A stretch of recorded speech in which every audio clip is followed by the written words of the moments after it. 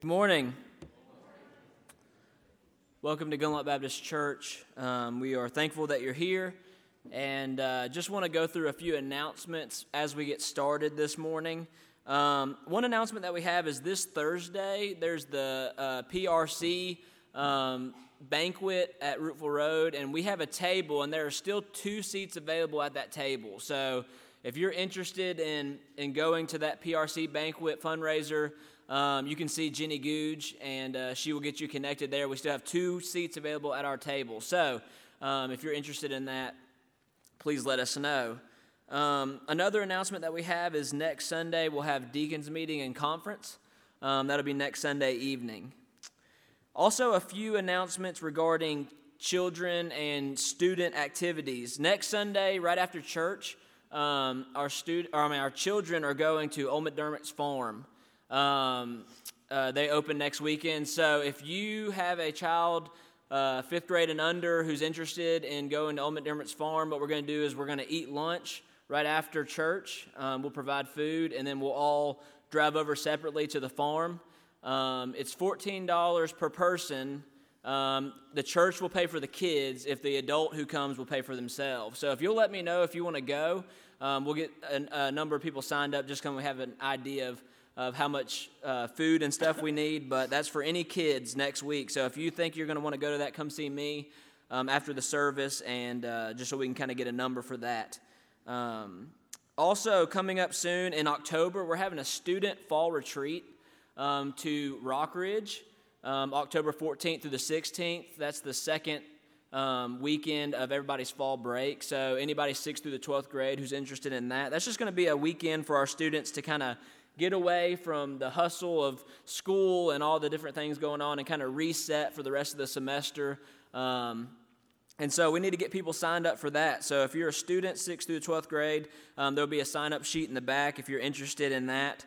The cost is $50 per student. That's for 2 nights and all the meals and everything. So if you have any questions about that, you can see me. But to kind of help offset the cost of that, on October 2nd, we're going to have a spaghetti luncheon fundraiser to help raise money for kids who can't pay to go on the fall retreat. So make plans to join us October 2nd right after lunch, or right after church for lunch.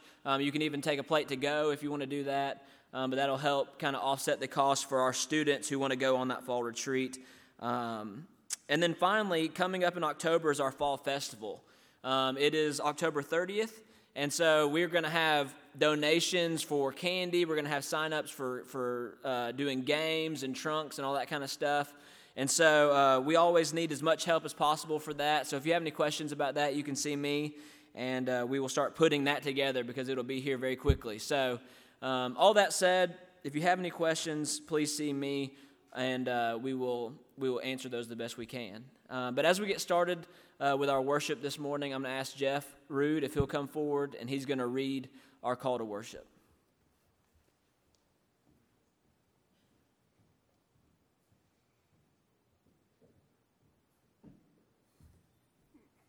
Good morning.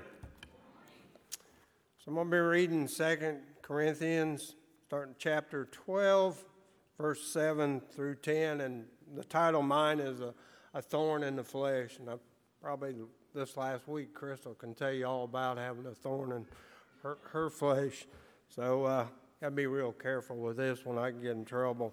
But anyway, Paul's writing to us a lot of good information in these 3 verses. So starting with verse number 7, and because of the surpassing greatness of the revelations, for this reason, to keep me from exalting myself, there was given me a thorn in the flesh, a messenger of Satan to buffet me, to keep me from exalting myself. So he's talking about pride right there. You know, basically, when I read this, I kind of thought like my mom used to tell us, you're getting a little too big for your britches. So I think that's what God's saying. God's kind of keeping Paul reeled back in a little bit. So when Paul goes out and preaches and starts churches, that the people are focused on the word, not on Paul. Concerning this, I entreated the Lord 3 times that it might depart from me. When just like Jesus prayed 3 times in the garden to be taken away, and God said, no, I'm sorry, ain't going to do it. And the same thing here for Paul. So I'm pretty sure Paul just finally gave up and said, this is something God's put on me, something we need to learn in life. Sometimes God puts things on us.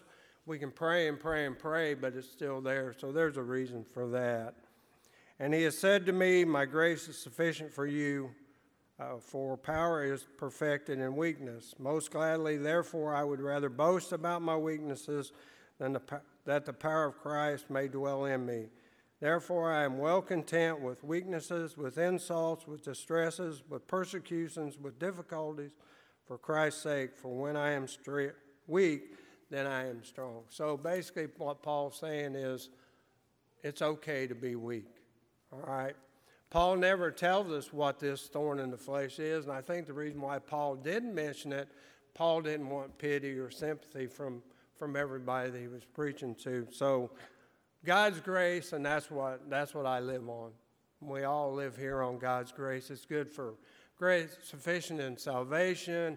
It's good. Grace covers good for our sins, even service in the church. If you're doing something small, just the smallest thing that you do for the church, God's grace is covering all that. So just like I said, I rely more on God's grace. I don't understand how I can sin 50 times a day, probably more than that, but yet God forgives me of those sins. So it's grace that we rely on. And like I said, like Paul said right here, my grace is sufficient for you. So we rely on that throughout the week. Let's go to the Lord in prayer. Heavenly Father, as I just mentioned, I thank you for your grace. I thank you for your love. I thank you for your mercy. I thank you that you reel me back in when I need reeled back in, and just help me fight that spirit of pride that sometimes we get, that we're better than what we really think we are, Lord. And that's not a good witness to a fallen world. Just thank you for your love, which is, I can't understand it, but I thank you that you love me. You love me so much that you gave your son on the cross to die for my sins. And thank you, Lord Jesus, for what you went through. Thank you that you spent 3.5 years walking around trying to teach people the right way, teach us about our sins, teach us about the right way to live, and the pain and the suffering that you bore before the cross and during the cross. But most importantly, you took on the whole wrath of God, which is what we deserve. And I thank you for that. I thank you for the Holy Spirit. You sent the Holy Spirit before you left. You said, I'm not going to leave you alone. So you sent the Holy Spirit to be with us. The Holy Spirit, I need you to sit on my shoulder and point me in the right direction. Thank you. We have a church that we can come and worship and praise you. Thank you for Pastor Neil. Pray that the Holy Spirit speaks to him through. And the message today, lift up Catherine as she brings the music. And Lord, we just pray that we not only sing the words, but look at the words and listen to the words. And just go with us this week and lead us, guide us, and direct us in all your ways. I just thank you and praise you in your Son, Jesus' name. Amen. Good morning. If you'll stand, Mr. Jeff did a great job of kind of introducing our theme for the morning. We're going to begin worship with singing Grace Greater Than Our Sin.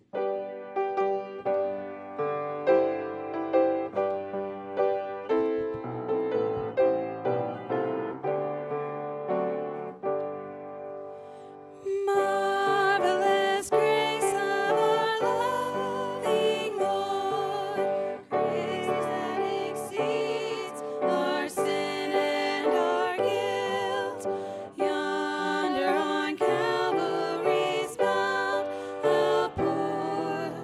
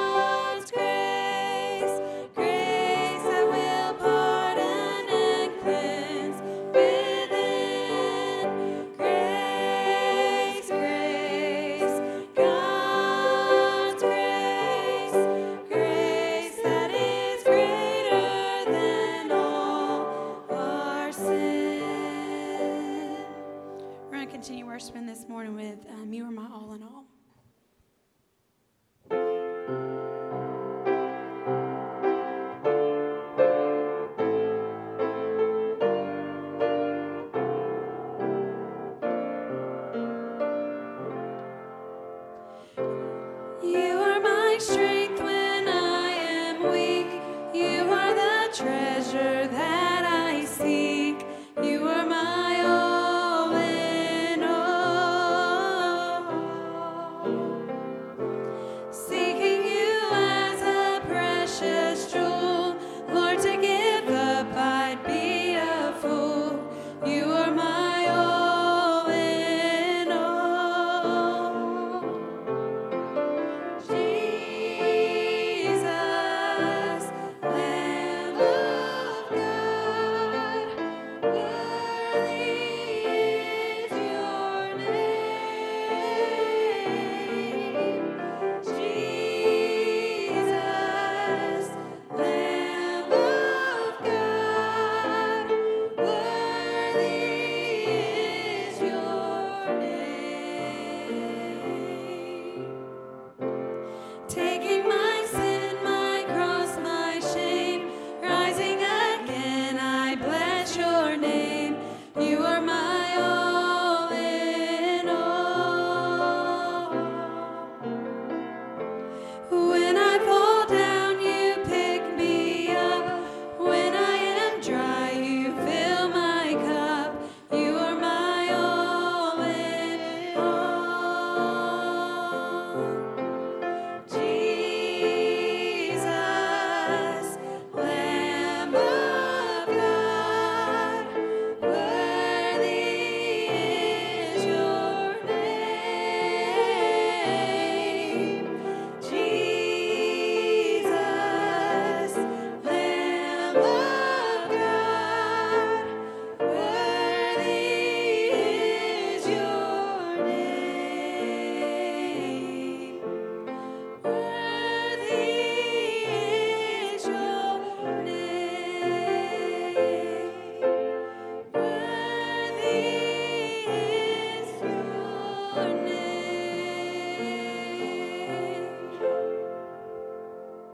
You may be seated.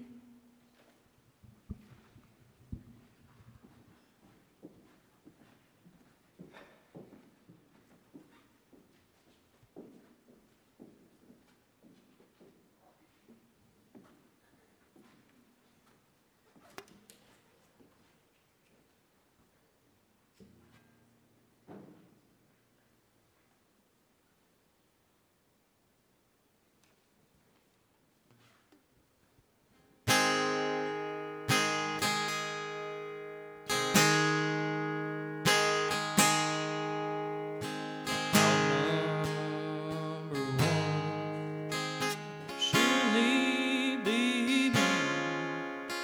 I thought I could be what I wanted to be. I thought I could do on my sinking sand, but now I can't even walk without you holding my hand. I thought I could do a lot on my own. I thought I could make it all day long. I thought of myself as a mighty big man, but Lord, I can't even walk without you holding my hand. Oh Lord, I can't even walk without you holding my hand. The mountain's too high and the valley's too wide. Down on my knees, that's where I learn to stand. Oh Lord, I can't even walk without you holding my hand.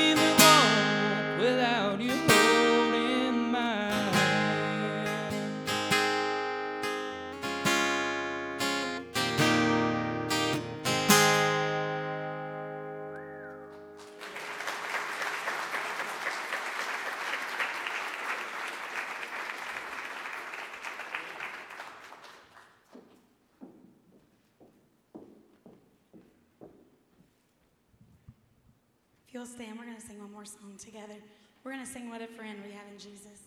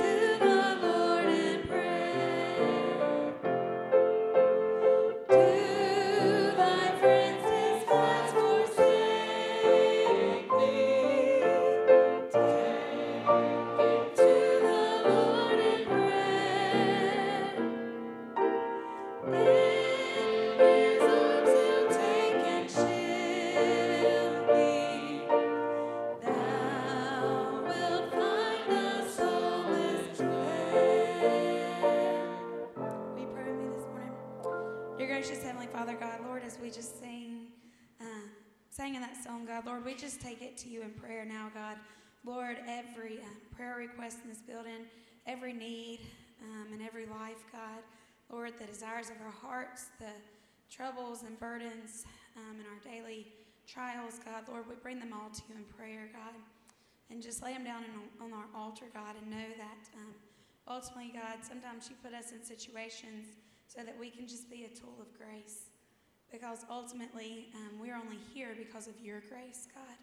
So, Lord, this week, may we be reminded of that grace, and may we take advantage of each opportunity we have to show grace and mercy to others, God, to just shine the love of Christ.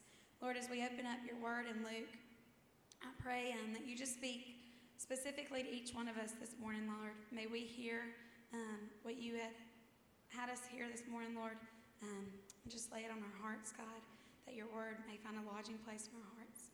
We just love you and praise you, and thank you for being a God who walks alongside us, God. Lord, I love you. In Jesus' name I pray. Amen.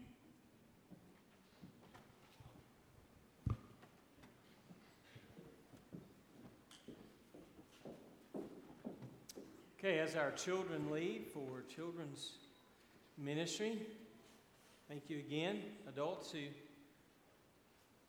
help in that very important aspect of the life of our church. Turn to Luke chapter 22. Luke 22, verse 31 through verse 38, and we'll read a little later in the chapter to show you some of the rest of the story.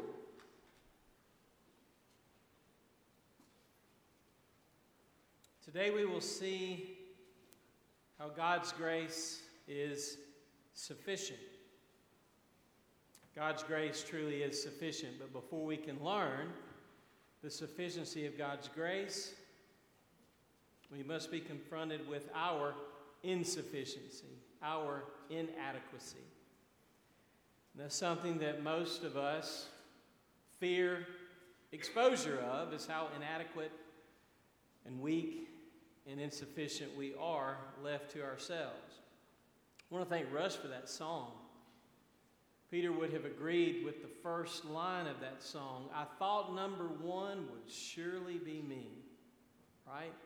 There's evidence in the New Testament that Peter thought that about himself. Peter could relate to that song very well. In fact, it's been said of Simon Peter that he had all the makings of a bully. He had all the makings of a bully and would have become a religious bully had this circumstance that we're about to read not have happened. So let's pick up with Luke 22:31. Now, a few weeks ago, before homecoming, which was outstanding and such a blessing, by the way, to have Michael Creed here and all that we had last Sunday, if you'll remember in Luke 22, where we left off, the disciples were arguing about who was number one. Who is number one? So they were arguing and debating, and there was jealousy and selfish ambition creeping in. And Jesus knows in advance what's about to unfold, both in his own life and in the life of his disciples. So let's read verse 31 in context as a corrective addressed to all of them, but specifically to Simon Peter. So Luke 22:31. Simon, Simon. And I will interject, why are you arguing about how great you are, Simon, Simon? Because, look at verse 31 again, behold, Satan has demanded permission to sift you like wheat. Satan has asked permission to sift you like wheat. But I have prayed for you. What a friend we have in Jesus. I have prayed for you that your faith may not fail. And you, when once you have turned again, once you've turned back, you will strengthen your brothers. Well, this is all shocking to Peter's ego. So he says to him, Lord, with you I am ready. I'm ready. With you I am ready to go to both prison and to death. Jesus, this can't be true. I would die for you. I would go to prison for you. And isn't it interesting that those two realities eventually happened, but after Peter learned some very important lessons. So in verse 34, he said to Peter, I say to you, Peter, the cock will not crow today until you have denied 3 times that you know me. You'll die for me? You'll go to prison for me? Peter, those are bold claims that you are not ready to make. In fact, today, before the cock crows 3 times, you will fail me. You will deny me. Peter doesn't know himself very well, does he? So in verse 35, he says to them, Jesus continues the teaching. He says, when I sent you out without a purse and bag and sandals, you did not lack anything, did you? And they said, no, we lack nothing. Jesus said to them, but now, let him who has a purse take it along. If you've got a bag, let him who has no sword sell his robe and buy one. Or excuse me, I read that wrong. Likewise also a bag, and let the one who has no sword sell his robe, and everybody's going to need a sword. For I tell you that this which is written must be fulfilled in me. And he quotes from Isaiah 53. And he was numbered with transgressors, for that which refers to me has its fulfillment. Jesus is saying, everything that has been written about me, including me being numbered with the transgressors, is on the verge in this very moment. It's about to be fulfilled.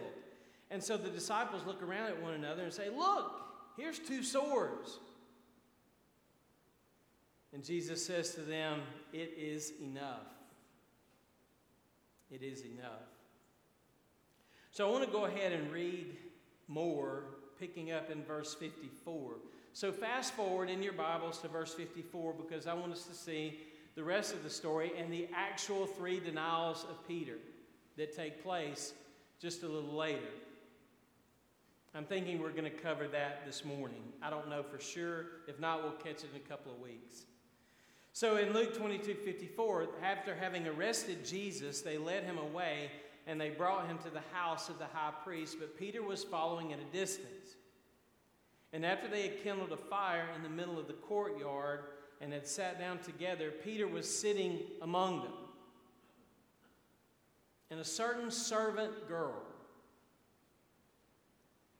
she wouldn't seem to be very intimidating, would she? A certain servant girl, seeing Peter as he sat in the firelight and looking intently at him, said, "This man was with him too."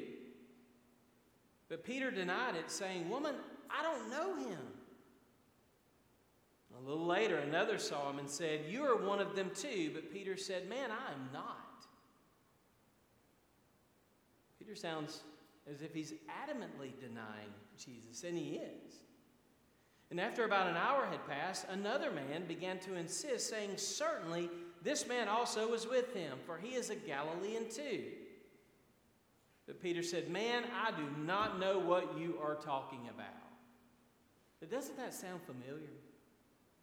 That sounds like a phrase that we use when we're trying to cover up with a lie our own failures and our own inadequacies. One of the instincts that we have is to first say, "I don't know what you're talking about. Let me buy a little time and come up with something else," right? There's Peter. And immediately, while he was still speaking, a cock crowed. And the Lord turned and looked at Peter. The Lord turned and looked at Peter, and Peter remembered the word of the Lord, how he had told him, "Before a cock crows today, you will deny me 3 times." And Peter, he went out and wept bitterly.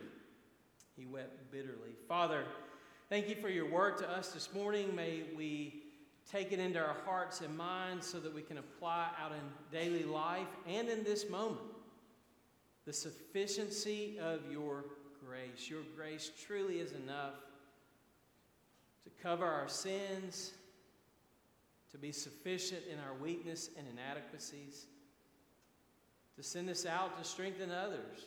But first, Lord, we have to humble ourselves and learn of how desperately we need your grace. Teach us that through Peter and this word this morning. In Christ's name we pray. Amen.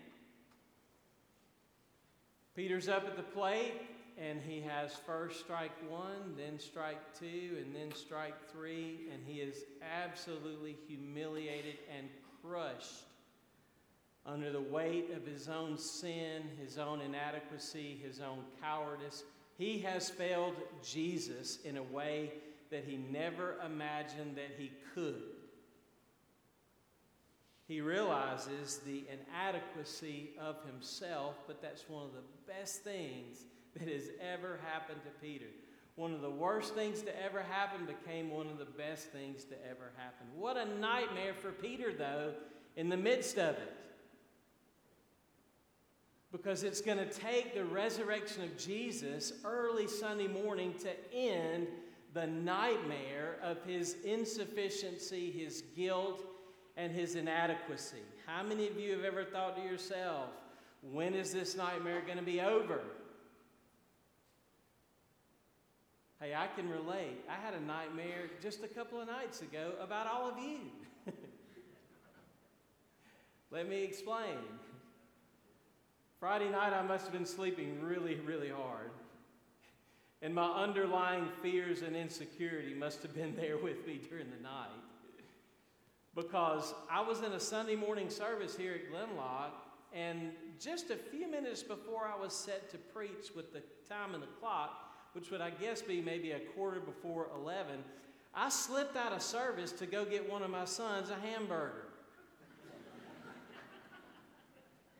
And my wife can relate because I'm sure I was thinking, oh, it'll just be 5 minutes and I'll come right back. But for whatever reason, after I bought the hamburger, I could never find my truck. And in my nightmare, I looked and I looked and I looked, and I kept watching my phone. What time? I'm not going to make it back. I began getting texts from some of you. Bryson, are you coming back, Neil? Tracy, where are you? Everybody's waiting. Howard Scarborough, I got a text from him in my nightmare. And I never made it back to preach the sermon in that dream. And I felt like such a failure. These people have had it with me. They finally discovered who I really am, someone who can't keep it all together. And then I woke up and I said, I'm so thankful that that wasn't real. I'm going to be ready come Sunday morning. So I'm happy to be preaching today, and that this is something that, obviously I must have insecurities about. So let's get beyond my fantasy world in my mind, and let's get back to reality here. I think all of us need to learn the sufficiency of God's grace, and Peter must have been top on that list of people who needed to know it. So this is a wonderful passage, and there's so much here that's so interesting. And I'm not going to cover it all. I really want you to, on your own personally this week, dig into this passage and study it, because I'm just going to hit the high points of what I think are the things that I need to communicate during our time together. But there is a lot here about God's grace and how Jesus deals with sinners and what is ultimately important in life and in discipleship. So let me just cut to the chase. He is enough. The Lord is my shepherd. I shall not lack anything that I need. The Lord is my shepherd. I shall not what? Want.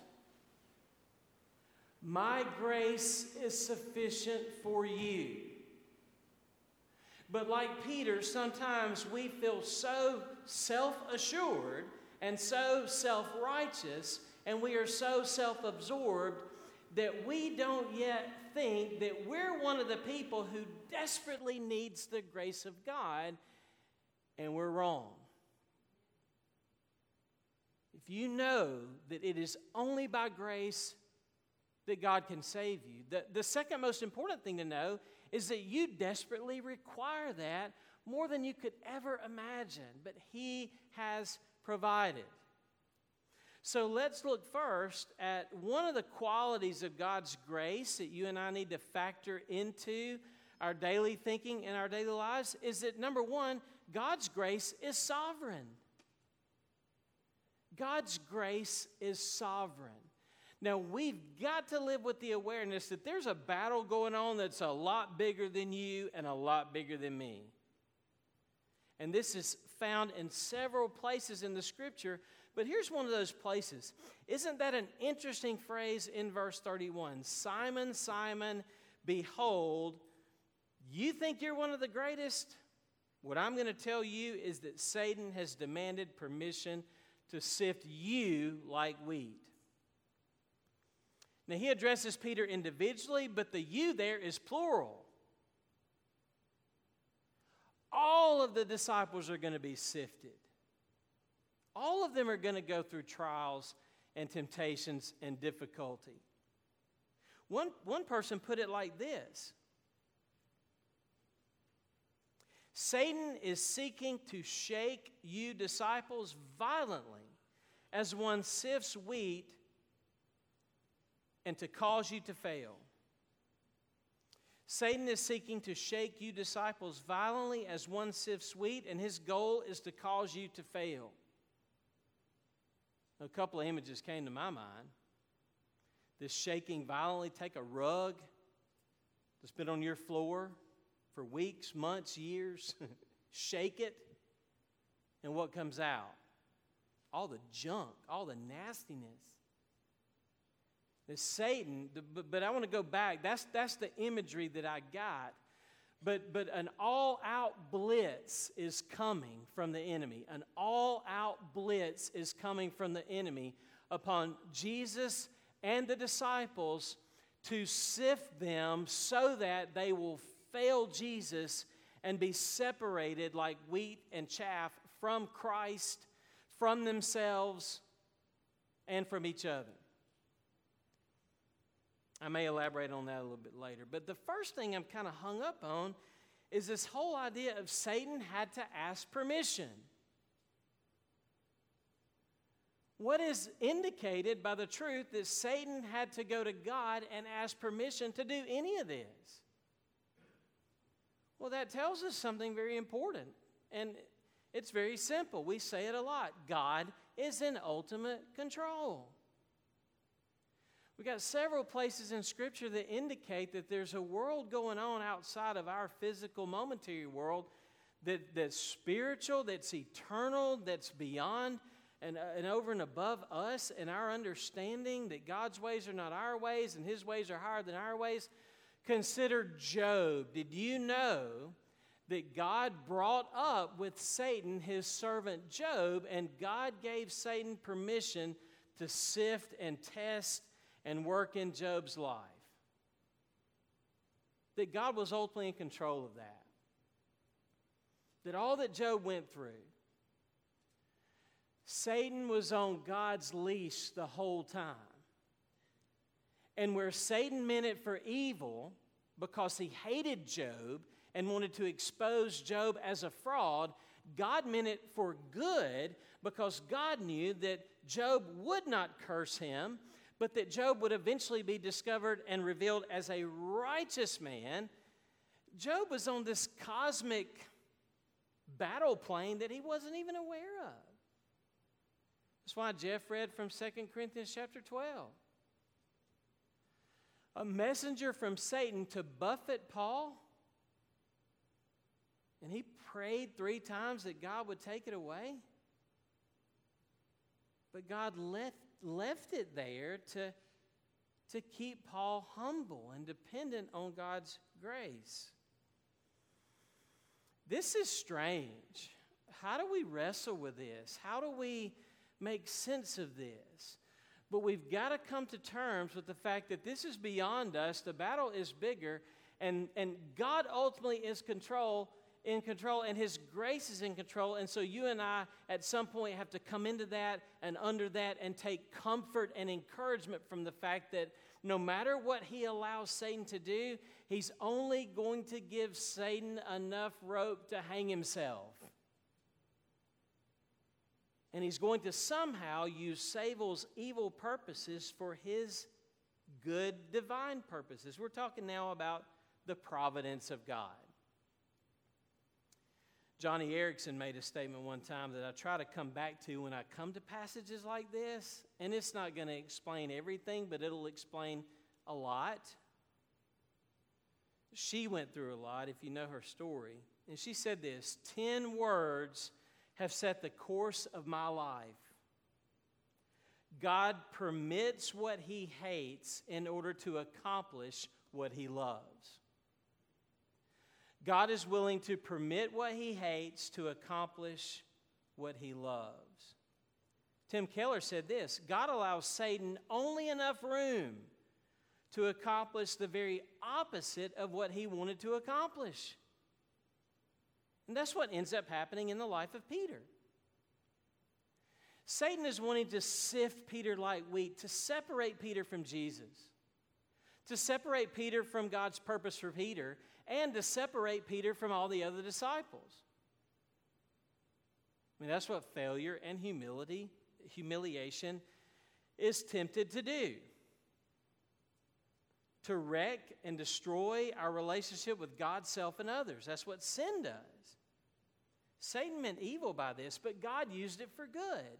So Satan sifted for one reason, God sifts for another reason. Let's think about some of the reasons God permitted the sifting.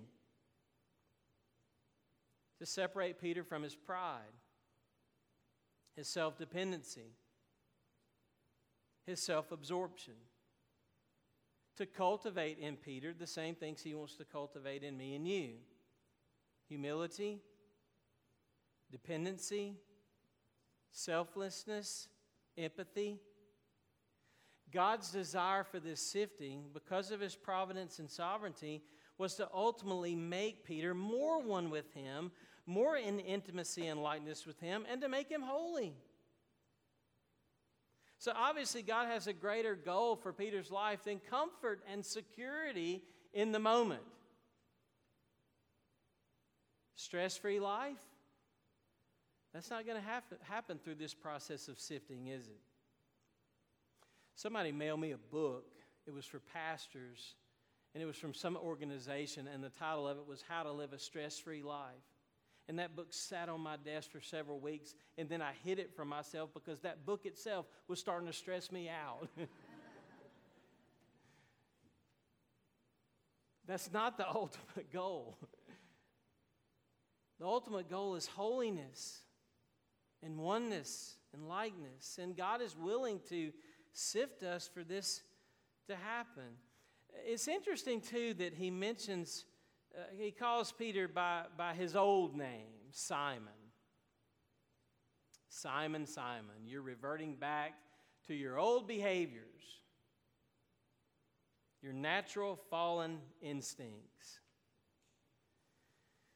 A.W. Tozer said this: it's doubtful that God can use a person greatly until he hurts them deeply. This hurts, but it's for his good. Swindoll, another, I'm just drawing on quotes that I've heard from other guys in reference to this type of sifting. When God has an impossible task, he will take an impossible person and crush them. God's willing to crush us. You ever been crushed, humiliated, broken? Strike three and you're walking back to the dugout and you can't believe what a failure and how inadequate and how disappointing. Trust God's sovereign grace. Let this phrase sink into your minds and hearts. Satan has asked permission to sift you like wheat, and Jesus grants that request. All right, then the second quality of grace, and again, I've got to touch on these. The second one's so important. God's sustaining grace. God's sustaining grace is that through it all, I've learned to depend on Jesus. I've learned to trust his word. Here's the game changer. Here's the factor that changes the whole thing. But I have prayed for you. It's emphatic. But I have prayed for you that your faith may not fail. So he doesn't say, Peter, you've got such a wonderful prayer life and you're doing so well with your Bible reading that you're going to make it through. That's not what he says. He says, I have prayed for you. Jesus is our helper. He's our advocate. He's our mediator. He is our wonderful helper who comes alongside to comfort us. And he is our sustainer. He is our Lord. Look at this wonderful provision offered by the grace of Christ and interceded from the grace of Christ, that your faith may not fail. Well, that troubles me a little bit because didn't Peter fail? I mean, what a coward. He denied 3 times that he even knew Jesus. No, Peter's faith did not ultimately fail because the object of his faith never failed. My faith is only as good as the object of my faith. Jesus never fails him. Jesus sustains him. What a helper. Our great need is an advocate before God. And so in the face of our adversary and through this trial that Peter goes through, Jesus is perfectly sufficient and adequate for this need. He will never leave you. He will never forsake you. If you want encouragement, go and see how often Jesus prays for you. Go read John chapter 17. Read the rest of the New Testament where our helper intercedes on our behalf. Read Romans 8. Even when we don't know what to pray for, the Holy Spirit intercedes for us. It's going to take a miracle for people like me and you to be sustained until the very end. Well, God is sufficient for that miracle of grace. I want to pause right now and ask for us all to pray for our friend Richard Hunter. A couple of weeks ago, you know Nancy and Richard. Richard has a farm down near Glen, and it's way in the southwest corner of Heard County. There's not good cell reception down there. You don't move down there for the internet connection that you might get in the outskirts of Glen, okay? Well, Richard had an accident in the shop, and his leg has been injured. Nothing was broken, but I do want us to pray that God would continue to work in his life because he's still having issues with his leg. He's had some strep that he's dealing with, so I'm letting you know about a prayer request while I'm kind of making a point in the sermon. Got a picture a couple of days after his accident. He went to Tanner, eventually got taken there and back home. And Nancy sent me and Bonnie and someone else a picture of Richard's text for help. So he's on his shop floor, he's injured his leg, and he sends out a text for help. That's all it said. It's all he could type. But right up under that, it said, not delivered. He had texted everybody that he could think of, but what happened? The text didn't go through. As I reflected on that and thought about that, I thought to myself, so many times in my life, in your life, we have sent up a cry for help. And let's just say, in the providence of God and the sovereignty of God, that cry for help has always gone through. Now, the response from God might not have been at the moment the response that you wanted, a la Paul's request about the thorn in his life, but it always goes through. But I had another thought that's even to me more incredible than that. He knows in advance what is going to happen in my life, and he has prayed for me in advance without my even being aware of it. The Holy Spirit will intercede for us even when we don't ask for help. Now, you and I are called to ask for help. We are called to confess our need. We are called to confess our sin. But his sustaining grace is so powerful that in advance, he's already gone ahead of us and provided what we need in order to rescue us and sustain us. It is grace that has brought us safe thus far, and grace will lead us home. God is going to sustain you if you are in Christ, if you are his disciple. Peter denied Jesus, but he did not ultimately fail. He turned back. He repented. Peter's faith was true. His perseverance was true. And in time, his repentance revealed the sincerity of his faith and also the sustaining grace of his Savior. We might compare Peter and Judas. Jesus said, Peter, when you turn. So what was Jesus aware of? Peter's ultimate turning back in his repentance. Peter's was a true repentance.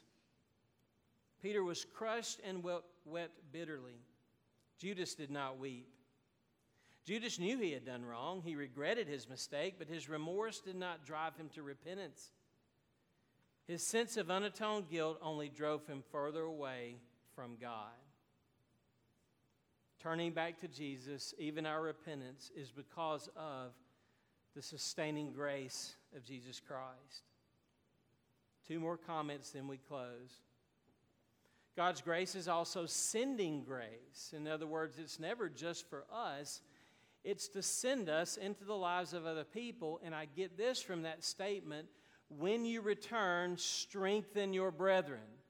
When you return, you will strengthen others.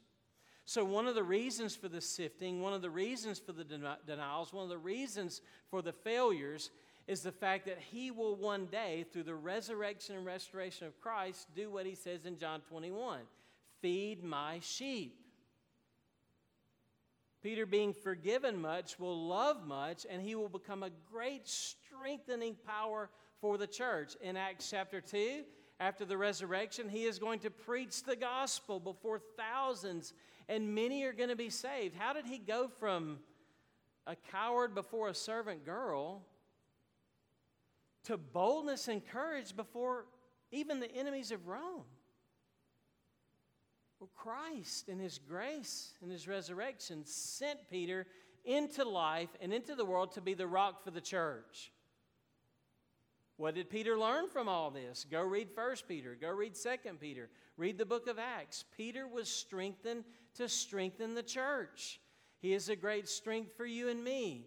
So God is going to graciously work in our lives. He's going to allow us to fail. He's going to restore us. He's going to strengthen us so that we will have the empathy and the love and the confidence that's reliant on Him and not ourselves to be able to be a great strength to others. The strength of God is stronger than any of the world, the flesh, and the devil, and all its resources. So, are you strengthening your brothers?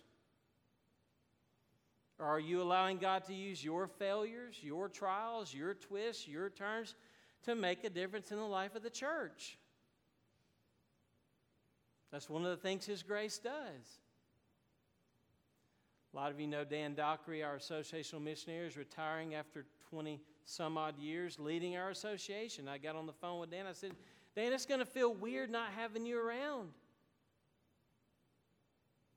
A new leader's coming in. Haven't personally met him, and he seems like a great guy. He sent me, hey, I'm praying for you this morning type messages. Sounds pretty good to me. I said, Dan, what are you going to do in your retirement? He says, I'm going to keep doing what I've been doing. Well, what is that?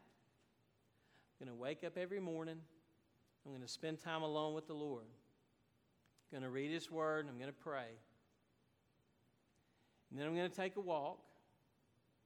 And in my retirement years, I'm going to ask God what He has for me today. Dan knows what it's like to receive God's grace and to give God's grace to strengthen others. And that's why God works in our lives for His glory and our good and the good of other people as He allows different types of sifting to come our way. Let me close with this, because there's a point here I've got to draw out, and it is the good news of what Jesus did for us. If you look at verse 37.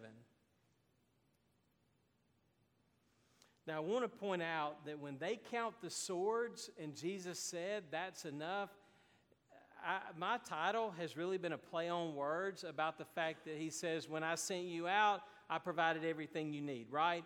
Now that the heat's being turned up and we're all going to face Rome and the enemies to a greater degree, and this all-out blitz is coming, you better be spiritually alert, and you've got to be on high alert and ready to face the enemy. And they look around and they say, wait, we got 2 swords. He says, that's enough. Enough of that conversation. You guys still don't get it. You remember as a child, parents, grandparents, you're talking in the back of the car about nonsense. And they're driving, they turn and say, that's enough, okay? That's enough. You don't get it. That's what He's saying to these disciples. That's enough. You're not going to get it yet. You're going to get it in time when you feel it and you experience it. But what He says here that I think is pointing to saving grace is He says that He will be numbered with the transgressors. Why was Jesus counted as a criminal? What are your thoughts about criminals? You walk into the post office and you see those wanted signs that are in there. What are your thoughts about those people? Well, they've broken the law. You would say, golly, what failures. They failed their family, they failed society, they failed themselves. You would think that. But before you go too deep with that type of thought, read Isaiah 53. Jesus, in order to rescue and save me, was counted as a lawbreaker. He was counted as a criminal. He was numbered with the transgressors. And as Jesus was dying on the cross, the people that were there were saying things like, that's a curse. Anyone who dies on a tree is a cursed person. What a failure. The Romans thought anyone who died on a cross was a loser. What I'm saying is that Jesus himself was sifted like wheat on the cross. He was separated, he was broken, he was torn, he was counted as inadequate and weak and an absolute failure, someone who would not love God, someone who would not love their neighbor. He was counted as a criminal so that you and I could be saved and forgiven and counted as righteous. Never separated, always adequate. Counted as law keepers, people who could be changed to love God with all their heart, soul, mind, and strength. So Jesus became inadequate, and he became weak, and he became broken, and he was counted as a failure so that you and I never would be and would always have his sufficient grace available to us. God was going to complete the project in Peter's life because God was going to complete the promise he made through the Messiah to crush the head of the enemy, to crush the head of Satan. And that's what transforms Peter from this weak, broken, inadequate disciple to the rock that he was. It was the fact that Jesus was counted as a criminal and a trespasser and an evildoer for us so that we might be saved. You got to keep coming back to that because that's the source of all the other aspects of his grace. And you might say about this sermon this morning, that is enough. And you know what? It truly is enough if you and I will believe it and apply it. Let's pray. Father, thank you that your words, your truths are more than enough to encourage and convict and sustain and work.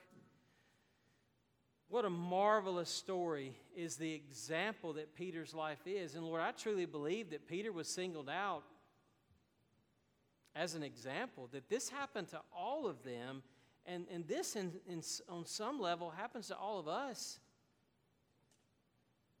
Lord, I thank you for your mercy and grace. And I pray that it would lead me and us to a deeper sense of gratitude, to a more sincere worship and love and empathy for other sinners like us. That we would see all our failures and all our detours as doorways to grace, as avenues of growth. May you continue to sift our lives, taking out what is evil and wrong and replacing it with what is spiritual and good and true. And I know that'll be the process that we go through the rest of our discipleship until we see Jesus and become like him. In Christ's name we pray. Amen. Let's stand and sing about the adequacy that he has every hour that we need. You come as we sing.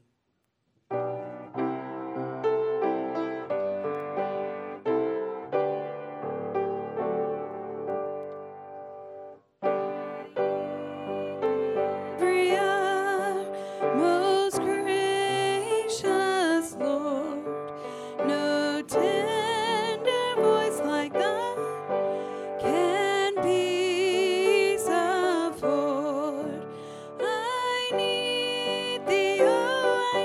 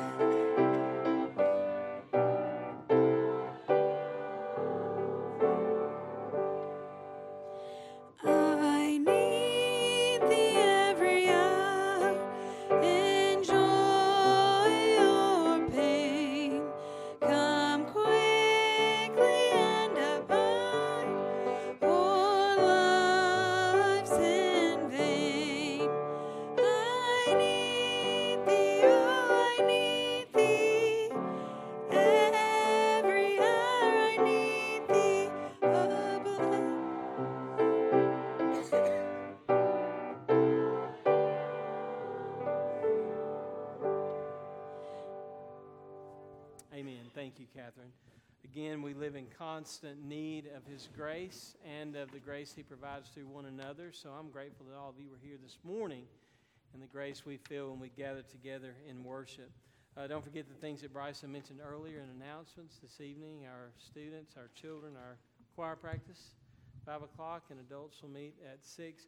Hey, soccer started yesterday. Really good game one. We got about 55 or so children involved in soccer, so I encourage you to pray for that ministry. If you want to come and just see, pass out water, greet people, welcome people. Takes place down at Glenlock Field. Game number 2 is next Saturday, so we appreciate your prayers, your love, and support that makes ministries like that possible here at Glenlock. You guys have, and ladies, have a blessed week. Catherine, would you? Let's sing the doxology together. Praise God from whom all blessings flow.